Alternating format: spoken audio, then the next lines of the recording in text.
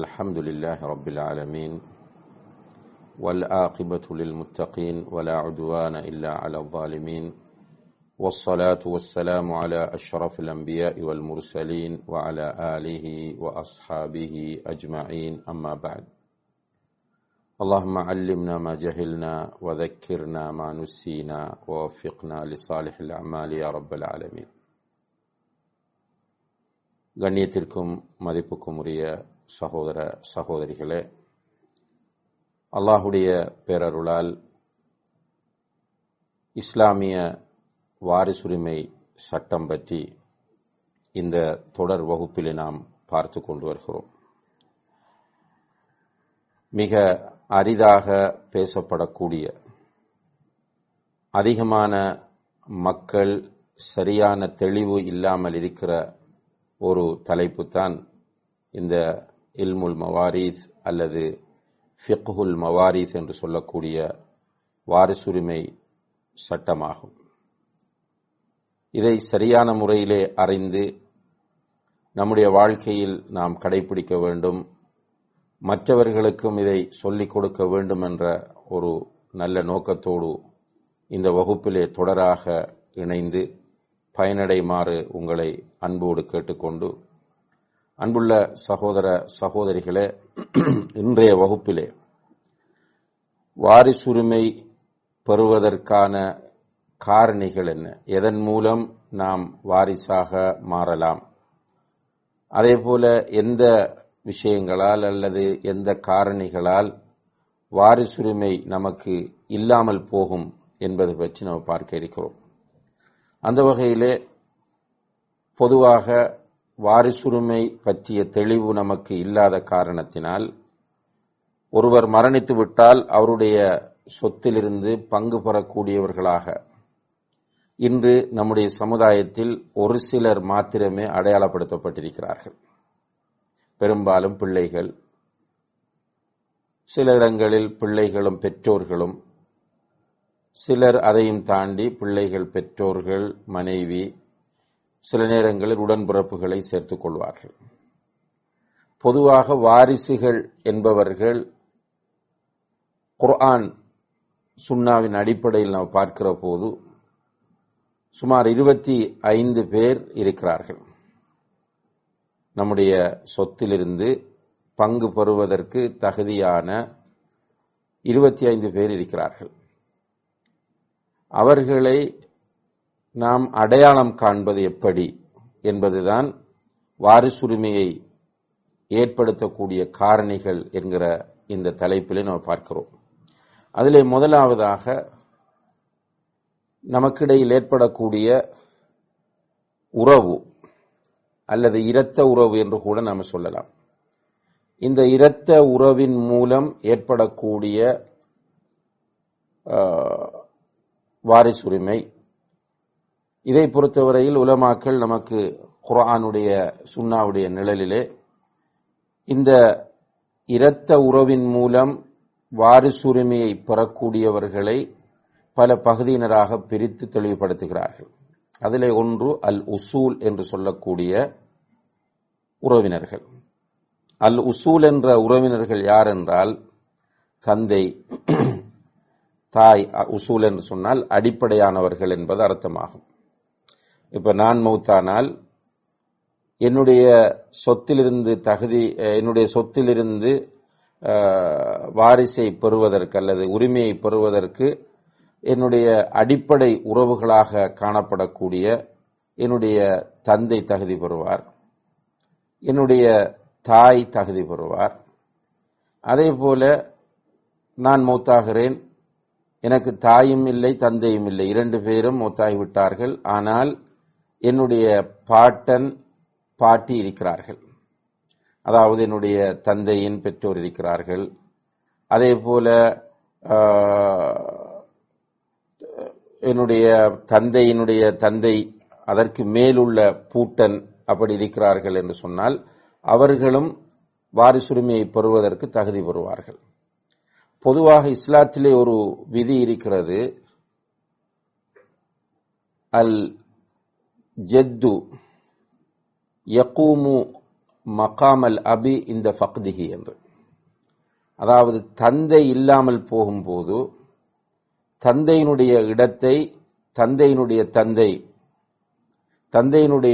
தந்தை அந்த இடத்தை நிறைத்துக் கொள்வார். தந்தை மூத்தாகிவிட்டால் தந்தையினுடைய ஸ்தானத்தை தந்தையினுடைய தந்தை பெறுவார். அந்த அடிப்படையிலே இப்ப வலியாக இருப்பதற்கு தந்தை இல்லை என்று சொன்னால் தந்தையினுடைய தந்தை அந்த இடத்தை பிடித்துக் கொள்வார். அதே போலதான் வாரிசுரிமையிலும் தந்தை இல்லாத போது தந்தையினுடைய தந்தை இருந்தால் அவர் சொத்துக்களை பெற தகுதியாகுவார். அந்த அடிப்படையில் அன்புள்ள சகோதர சகோதரிகள், அல்லாஹு தஆலா சூரத்துன் நிசாவினுடைய 4வது அத்தியாயத்தின் 11வது வசனத்திலே இந்த வாரிசுரிமையை பற்றி பேசிக் கொண்டு வருகிற போது வலி அபவைஹி பெற்றோர்களுக்கு சொத்திலிருந்து பங்கு இருக்கிறது என்று சொல்கிறான். அபவானி என்று சொன்னால் பெற்றோர், தாயும் தந்தையும். இப்ப தாயும் தந்தையும் இல்லாத போது பாட்டன் பாட்டி அந்த இடத்திற்கு வருவார்கள். அப்ப இவர்களை உசூல் என்று சொல்லப்படும். அடுத்ததாக அல் ஃபுரு என்று சொல்லக்கூடிய கிளைகள், வாரிசுரிமையை பெறக்கூடிய இரத்த உறவுகள் என்ற பட்டியலில் இரண்டாவதாக இடம்பெறக்கூடியவர்கள் கிளைகள். கிளைகள் என்று சொன்னால் மரணித்திருக்கிறவருடைய பிள்ளைகள். மரணித்திருக்கக்கூடியவர்களுடைய பிள்ளைகள், அது ஆண் பிள்ளைகளாக இருந்தாலும் சரி பெண் பிள்ளைகளாக இருந்தாலும் சரி, அவர்கள் வாரிசுரிமையை பெறுவதற்கு தகுதியுடையவர்களாக கருதப்படுவார்கள். பிள்ளைகள் இல்லாத போது ஆண் பிள்ளைகளின் பிள்ளைகள், இப்ப அதாவது என்னுடைய மகன் மௌத்தாகிவிட்டார் என்று சொன்னால்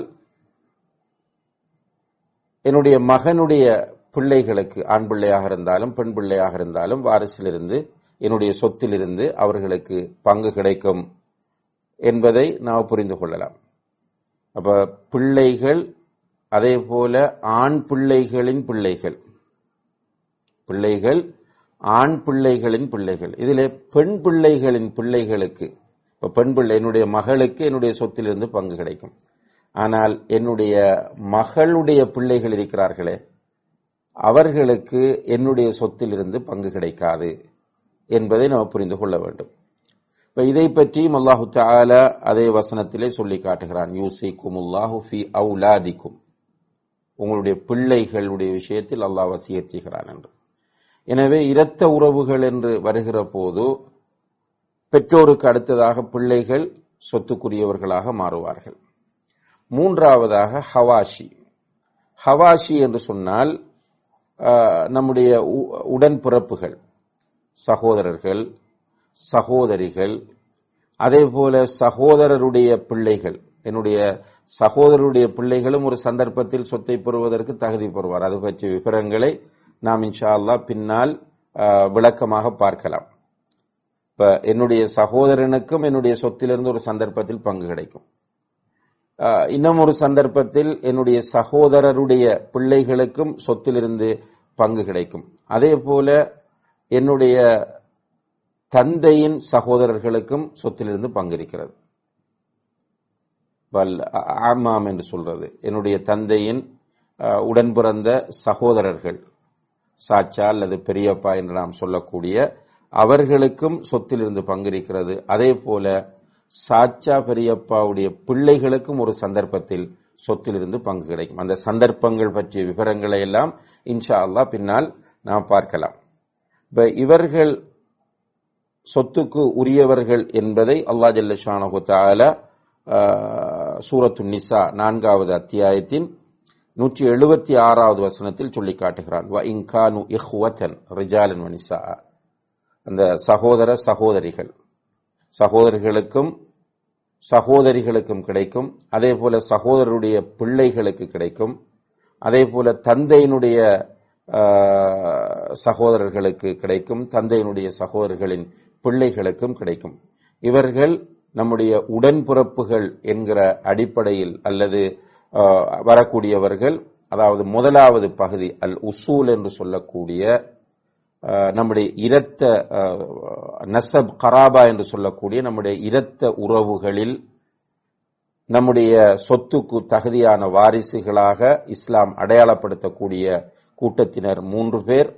அதிலே ஒன்று அல் உசூல், தந்தை, தாய், பாட்டன், பாட்டி என்பவர்கள் வருவார்கள். இது பற்றி பூரணமான விவரம் இன்ஷா அல்லாஹ் அடுத்தடுத்த வகுப்புகளிலே நமக்கு தரப்படும். இரண்டாவதாக நம்முடைய பிள்ளைகள் வருவார்கள். அதிலே ஆண் பிள்ளைகளும் வருவார்கள், பெண் பிள்ளைகளும் வருவார்கள். அதே போல ஆண் பிள்ளைகளின் பிள்ளைகள், நம்முடைய பேர பிள்ளைகளும் ஒரு சந்தர்ப்பத்தில் சொத்துக்கு தகுதியானவர்களாக வருவார்கள்.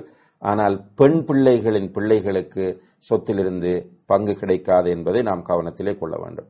மூன்றாவதாக நம்முடைய இரத்த உறவுகள் என்கிற பட்டியலில் நம்முடைய உடன்பிறப்புகள் வருவார்கள், சகோதரர்கள், சகோதரிகள். அதே போல சகோதரருடைய பிள்ளைகள், அதே போல தந்தையினுடைய சகோதரர்கள், அவர்களுடைய பிள்ளைகளும் இதற்கு தகுதி பெற்றவர்களாக ஆகுவார்கள் என்பதை நாம் புரிந்து கொள்ளலாம். அப்ப வாரிசு உரிமையை ஏற்படுத்தக்கூடிய அந்த வாரிசு, அந்த இர்ஸ் என்கிற அந்த சொத்தில் உரிமையை தருகிற ஒரு மிக முக்கியமான காரணிதான் இரத்த உறவு. இரண்டாவதாக அந்த சொத்தில் உரிமையை கொடுக்கிற இரண்டாவது வழி திருமணமாக காணப்படுகிறது. அல்லாஹ் ஜல்ல ஷானஹு தஆலா இது பற்றி சூரத்துல் நிசாவிலே மிக தெளிவாக சொல்லுகிறான். அதாவது 12வது வசனத்தில் சொல்லும்போது, வலக்கும் நிஸ்ஃபு மா தரக அஸ்வாஜுக்கும், உங்களுக்கு உங்களுடைய மனைவிமார் விட்டு சென்ற சொத்திலிருந்து பாதி கிடைக்கும். எப்பென்றால் அவர்களுக்கு பிள்ளைகள் இல்லாவிட்டால், அல்லது அவர்களுக்கு பிள்ளைகள் இருந்தால் உங்களுக்கு 4/1 கிடைக்கும். அதே போல உங்களுடைய கணவன் மௌத்தானால் கணவனுடைய சொத்திலிருந்து மனைவிக்கு 4/1 கிடைக்கும், அவருக்கு பிள்ளைகள் இல்லாவிட்டால். அதே போல பிள்ளைகள் இருந்தால் 8/1 கிடைக்கும் என்பதை இந்த 12வது வசனத்தில், 4வது அத்தியாயத்தின் 12வது வசனத்திலே அல்லாஹு தஆலா சொல்லி காட்டுகிறான். எனவே இந்த குர்ஆன் வசனத்தின் அடிப்படையில் திருமண உறவின் மூலம் இந்த வாரிசு உரிமை நமக்கு ஏற்படுகிறது என்பதை நாம் புரிந்து கொள்ளலாம். திருமண உறவு என்பது உங்களுக்கு தெரியும், இஸ்லாத்தில் திருமணம் என்று வந்தால் அது சரியான திருமணமாக, இஸ்லாம் சொல்லக்கூடிய வரையறைகளோடு மேற்கொள்ளக்கூடிய திருமணமாக இருக்க வேண்டும். அப்போ இஸ்லாமிய திருமணத்தில் மிக முக்கியமாக கணவன் மனைவி அவர்களுடைய விருப்பம், அதே போல வலியினுடைய விருப்பம், அதற்கு பிறகு ஈஜாப் கபூல் என்று சொல்லக்கூடிய இந்த வலி அவருடைய பொறுப்பில் உள்ள பெண்ணை மணமகனுக்கு ஒப்படைப்பது, மணமகன் அதை ஏற்றுக்கொள்வது, மகர், இப்படியான வரையறைகளோடு நடைபெறக்கூடிய திருமணமாகும்.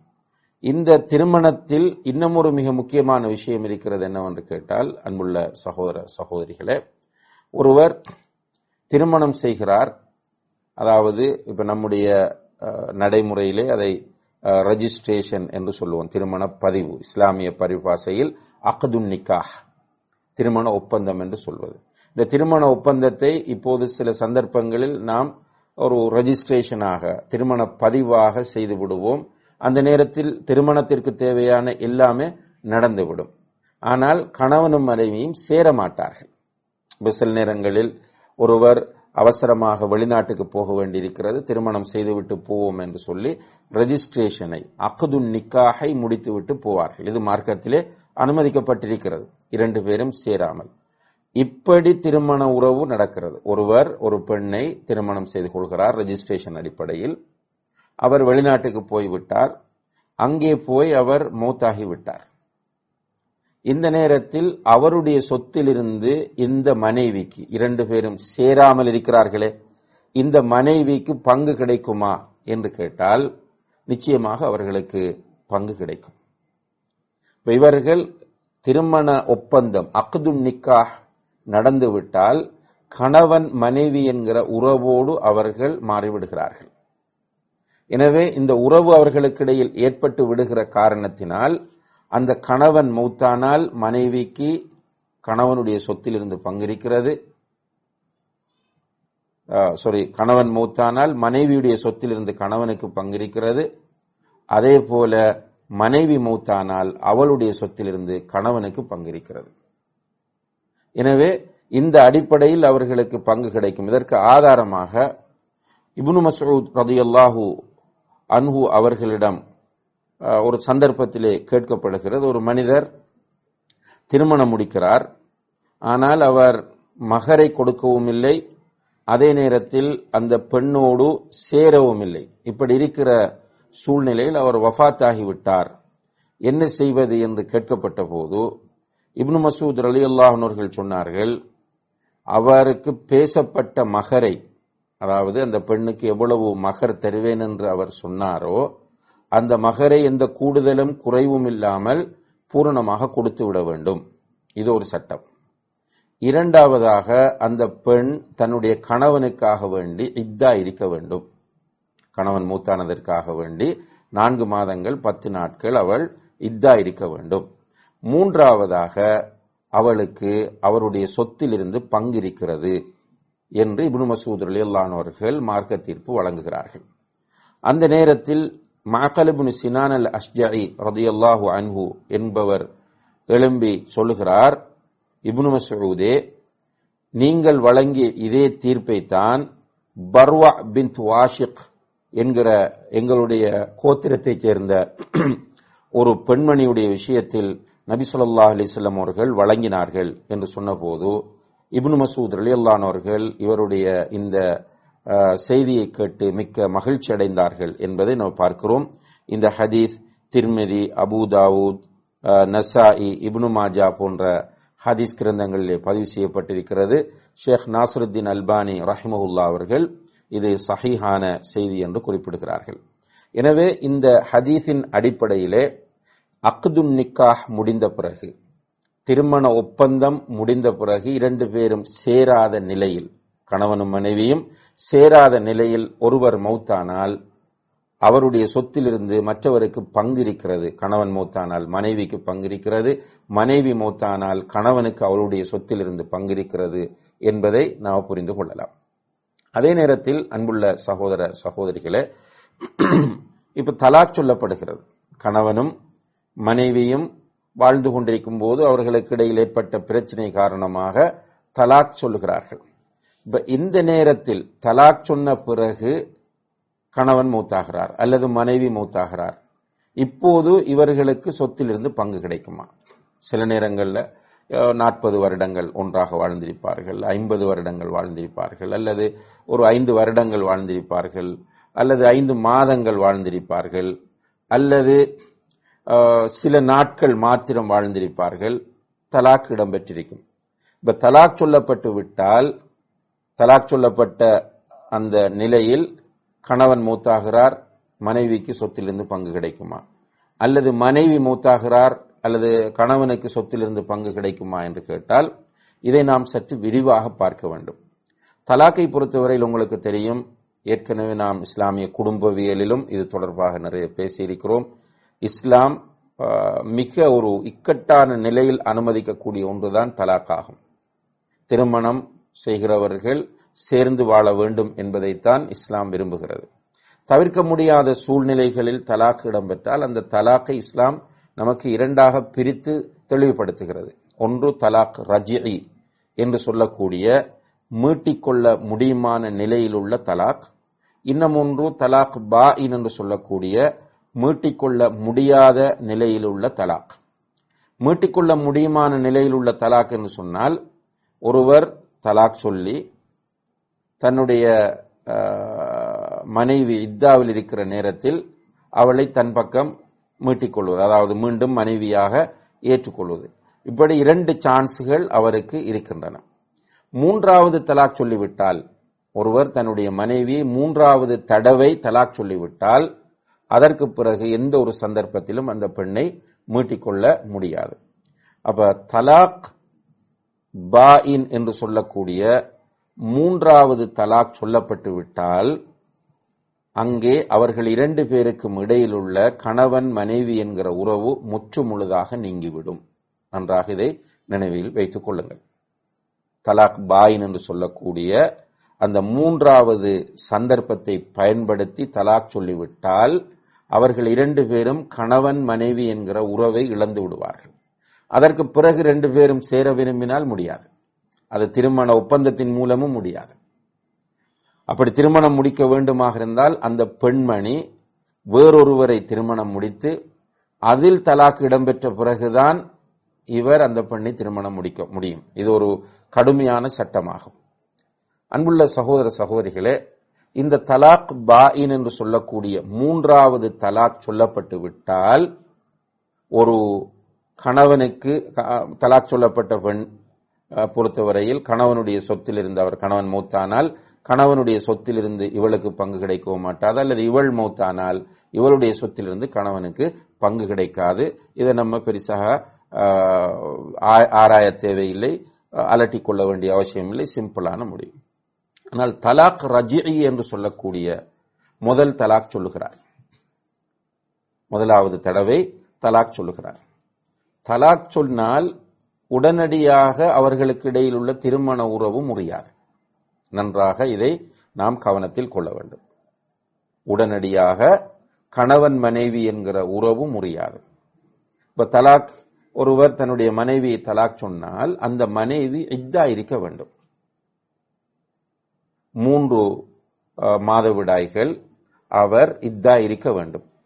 அப்படி அந்த 3 மாதவிடாய்கள் இத்தா இருக்கிற காலப்பகுதிக்குள் கணவன் மூத்தாகிவிட்டால் அவனுடைய சொத்திலிருந்து மனைவிக்கு பங்கு கிடைக்கும்.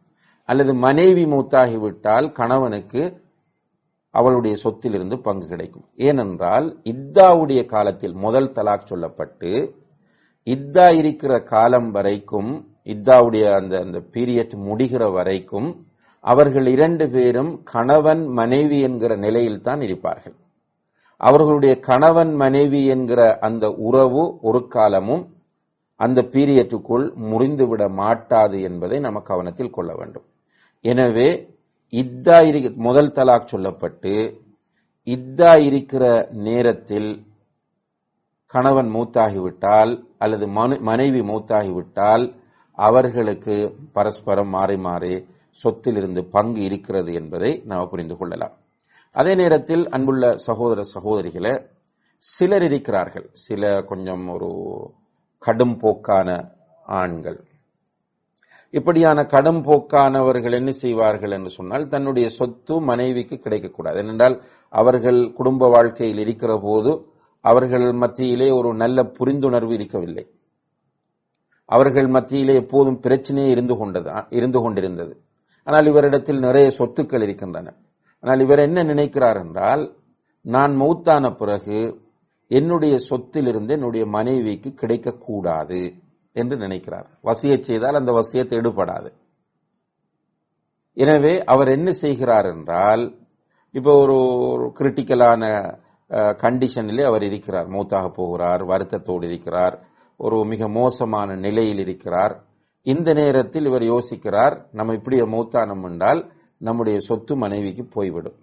எனவே நம்முடைய சொத்து மனைவிக்கு போய்விடக் கூடாது என்பதற்காக வேண்டி அவர் மனைவியை தலாக் சொல்கிறார். கடுமையான வருத்தத்தில் இருக்கும் போது மனைவியை தலாக் சொல்கிறார். இந்த நேரத்தில் தலாக் சொன்னவர் மௌத்தாகி விட்டார்.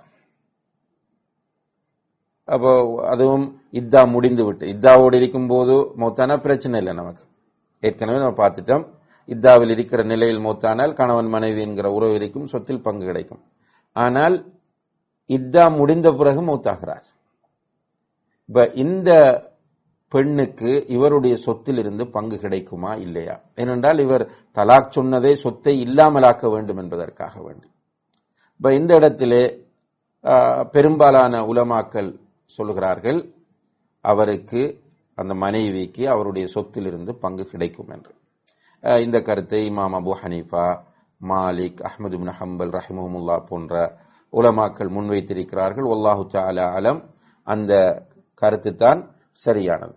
ஆனால் அந்த பெண்மணி வேறொருவரை திருமணம் முடித்திருக்க கூடாது.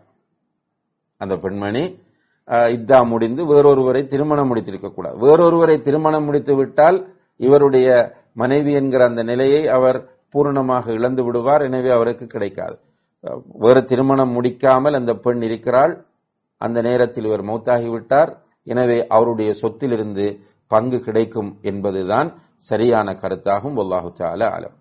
அதே போன்று அன்புள்ள சகோதர சகோதரிகளே, இந்த வாரிசு உரிமையை ஏற்படுத்தக்கூடிய மூன்றாவது காரணிதான் அடிமையை உரிமையிடுவது, விடுதலை செய்வது என்பது. உண்மையில் இன்றைய காலத்தில் அது கிடையாது. இஸ்லாம் அந்த அடிமை தலையை இல்லாமலாக்கிய ஒரு மார்க்கமாக காணப்படுகிறது.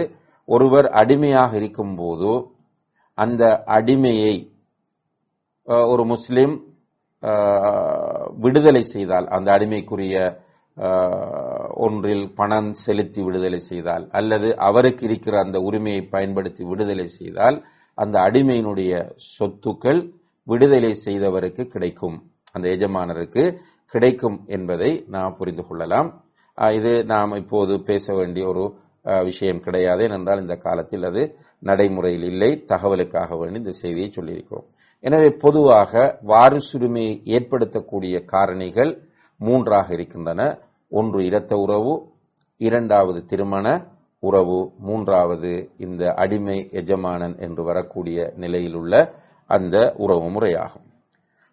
அடுத்ததாக அன்புள்ள சகோதர சகோதரிகளே, வாரிசுரிமையை இல்லாமலாக்குகிற இந்த உறவுகள் மூலம் வாரிசுரிமை வருகிறது. இந்த வாரிசுரிமையை பெறுகிற ஒருவருக்கு எப்போது அந்த வாரிசுரிமை இல்லாமல் போகும் என்பது பற்றியும் இஸ்லாம் பேசியிருக்கிறது. அந்த அடிப்படையில் பார்க்கும்போது ஒருவர் அடிமையாக இருக்கிறார் என்றால் அவருக்கு யாருடைய சொத்திலிருந்தும் பங்கு கிடைக்காது. ஒருவர் அடிமையாக இருக்கிறார் என்றால் அவருடைய தந்தையினுடைய சொத்திலிருந்தோ அல்லது அவருடைய உறவினர்களுடைய சொத்திலிருந்தோ அவருக்கு எந்த பங்கும் கிடைக்க மாட்டாது. ஏனென்றால் அவர் அடிமையாக இருக்கிறார் என்ற காரணத்தினால். அப்ப இது நமக்கு இப்போதைக்கு அவசியம் இல்லாத ஒரு செய்தி, தகவலுக்காக இதை நாம் சொல்லி வைக்கிறோம். இரண்டாவதாக வாரிசுரிமையை ரத்து செய்யக்கூடிய அல்லது அந்த வாரிசுரிமையை இல்லாமலாக்கக்கூடிய இரண்டாவது முக்கியமான காரணம் கொலையாகும். இப்போ ஒரு மகன் தந்தையிடம் ஹெல்ப் கேட்கிறார், தந்தை வசதியாக இருக்கிறார், அல்லது ஹெல்ப்போ அல்லது பொருளாதாரமோ அவன் கேட்கிறான், தந்தை கொடுக்கிறார் இல்லை. இப்போது என்ன செய்கிறான் என்றால் அவன் யோசிக்கிறான், தந்தை மௌத்தானால் அவருடைய சொத்திலிருந்து தனக்கு பெரிய ஒரு அளவு கிடைக்கும். இப்ப தந்தை மௌத்தாகிற மாதிரியும் இல்லை, நாம் கேட்கிற போது தரக்கூடிய நிலையும் அவரிடம் இல்லை. எனவே அவன் தந்தையை கொலை செய்கிறான். இப்ப தந்தையை கொலை செய்தால் இப்ப தந்தை மௌத்தா போய்த்தார், எனவே சொத்து பங்கீடு என்று வரும். வந்தால் இந்த மகனுக்கு தந்தையினுடைய சொத்திலிருந்து பங்கு கிடைக்குமா என்று கேட்டால் நிச்சயமாக கிடைக்காது. ஏனென்றால் நபி ஸல்லல்லாஹு அலைஹி வஸல்லம் அவர்கள் சொன்னார்கள், அல் காத்திலு லா யரிசு, கொலை செய்தவர் கொலை செய்யப்பட்டவருடைய சொத்திலிருந்து பங்கை பெறமாட்டார். இந்த ஹதீஸை பொறுத்தவரையில் திர்மிதி, இப்னு மாஜா போன்ற ஹதீஸ் நூல்களில் பதிவு செய்யப்பட்டிருக்கிறது. ஷேக் அல்பானி ரஹிமஹுல்லாஹ் அவர்கள் அல் கலீல் என்கிற புத்தகத்திலே இது சஹீஹான செய்தி என்று கூறுகிறார்கள். எனவே வேண்டுமென்று ஒருவர் சொத்து பெற வேண்டும் என்ற நோக்கத்தோடு அல்லது அந்த நோக்கம் இல்லாமல் சரி ஒருவரை கொலை செய்தால் கொலை செய்யப்பட்டவருடைய சொத்திலிருந்து பங்கு கிடைக்காது. இப்போ தந்தையை கொலை செய்தால் மகனுக்கு பங்கு கிடைக்காது, மகனை தந்தை கொலை செய்கிறார், தந்தைக்கு சொத்தில் பங்கு கிடைக்காது.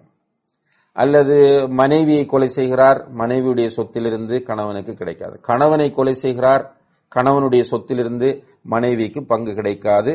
இது ஏகோபித்த முடிவாகும். இதிலே உலமாக்கள் மத்தியில், இமாம்கள் மத்தியிலே எந்த விதமான கருத்து வேறுபாடும் கிடையாது.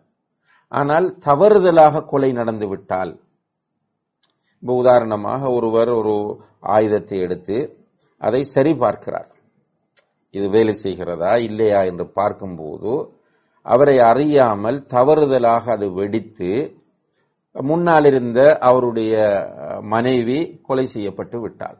இதுக்கு கத்லுல் ஹதா என்று சொல்லுவார்கள், குர்ஆன் சொல்லுகிற பாசி. அப்ப தவறுதலாக கொலை செய்யப்பட்டு விட்டால் இப்போது இந்த கணவன் மனைவியை கொலை செய்திருக்கிறார், ஆனால் கொலை செய்யப்பட்ட முறை தவறுதலாகும். இப்ப மனைவியுடைய சொத்திலிருந்து கணவனுக்கு பங்கு கிடைக்குமா? இதை பொறுத்தவரையில் இமாம்கள் மத்தியிலே கருத்து வேறுபாடு இருக்கிறது. இதிலே பெரும்பாலான இமாம்கள் தவறுதலாக கொலை செய்தாலும் அந்த கொலை செய்யப்பட்டவருடைய சொத்திலிருந்து கொலை செய்தவருக்கு பங்கு கிடைக்காது என்று சொல்கிறார்கள். இமாம் அபு ஹனீஃபா, இமாம் ஷாஃபிஈ, இமாம் அஹ்மது பின் ஹம்பல் ரஹிமஹுமுல்லா போன்ற பெரும்பாலான அறிஞர்கள் இந்த கருத்தை முன்வைக்கிறார்கள். இந்த லா எரிசு அல் காத்திலு லா எரிசு என்ற ஹதீஸுக்கு பொதுவான அர்த்தத்தை எடுக்க வேண்டும் என்று அவர்கள் சொல்லுகிறார்கள். வல்லாஹு தஆலா அலம். அவர்களுடைய கருத்து தான் வலுவானதாக இருக்கிறது. ஏனென்றால் இங்கே பிரித்து காட்டப்படாமல் இருக்கிற காரணத்தினால். இருந்தாலும் இதிலே இஜ்திஹாதுக்கு இடம்பாடு இருக்கிறது. இமாம் மாலிக் ரஹிமஹுல்லா அவர்கள் தவறுதலாக ஒரு கொலை நடந்துவிட்டால் அந்த கொலை செய்யப்பட்டவருடைய சொத்திலிருந்து தவறுதலாக கொலை செய்தவருக்கு வாரிசு சொத்து கிடைக்கும் என்கிற கருத்தை கொண்டிருக்கிறார்கள் என்கிற தகவலை இந்த நேரத்தில் நாம் கவனத்தில் கொள்ள வேண்டும். அடுத்ததாக வாரிசுரிமையை இல்லாமலாக்கக்கூடிய இன்னும் ஒரு மிக முக்கியமான காரணி இஹ்திலாஃபுத்தீன், அதாவது மார்க்கம் அல்லது மதம் வேறுபடுவது. ஒருவர் இஸ்லாத்திற்கு வருகிறார், அவராக மார்க்கத்தை படித்து இஸ்லாம் அவருக்கு மனதை கவர்ந்து அவர் இஸ்லாத்தை ஏற்றுக்கொள்கிறார். அவருடைய குடும்பம் எல்லாம் இஸ்லாம் அல்லாத மார்க்கத்திலே இருக்கிறார்கள். இந்த நேரத்தில் தந்தை முஸ்லிம் இல்லை, மகன் முஸ்லிமாக இருக்கிறார். தந்தை முஸ்லிம் இல்லை என்று சொன்னால் அந்த தந்தை மௌத்தானால் அவருடைய சொத்திலிருந்து இந்த முஸ்லிமான மகனுக்கு பங்கு கிடைக்குமா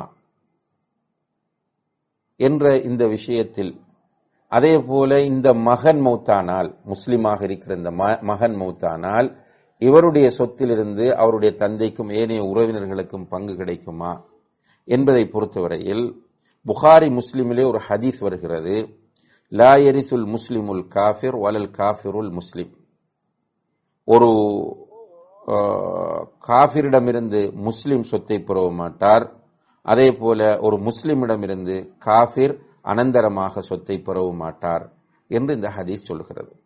இந்த ஹதீஸை ஆதாரமாக வைத்து பெரும்பாலான உலமாக்கள் என்ன சொல்கிறார்கள் என்று கேட்டால், இரண்டு பேருடைய மதமும் மார்க்கமும் வேறாக இருந்தால், ஒருவர் முஸ்லிமாகவும் மற்றவர் முஸ்லிம் அல்லாமலும் இருந்தால் பரஸ்பரம் அவர்களுடைய சொத்துக்களிலிருந்து பங்கு கிடைக்காது என்கிற கருத்தை தான் பொதுவாக உலமாக்கள் குறிப்பிடுகிறார்கள் என்பதை நாம் கவனிக்க வேண்டும். ஆனால் இதிலே சில சிறிய கருத்து வேறுபாடுகள் இருக்கின்றன. என்ன என்று கேட்டால், சில அறிஞர்கள் சொல்கிறார்கள், தந்தை காபிராக இருக்கிறார், அவர் மௌத்தானால் அவருடைய சொத்திலிருந்து முஸ்லிமாக இருக்கிற மகனுக்கு பங்கு கிடைக்கும். ஆனால் முஸ்லிமாக இருக்கிற மகன் மௌத்தானால் காபிராக இருக்கிற தந்தைக்கு சொத்தில் பங்கு கிடைக்காது என்கிற கருத்தை முன்வைக்கிறார்கள். இன்னும் சில அறிஞர்கள் என்ன சொல்கிறார்கள் என்றால், இந்த காபிராக இருக்கிற தந்தை இஸ்லாத்தையும் முஸ்லிம்களையும் மிக கடுமையாக எதிர்த்து அழிக்க வேண்டும் என்று பாடுபடுகிற ஒரு காபிராக இருந்தால்தான் இந்த முஸ்லிமுடைய சொத்திலிருந்து அவருக்கு பங்கு கிடைக்காது.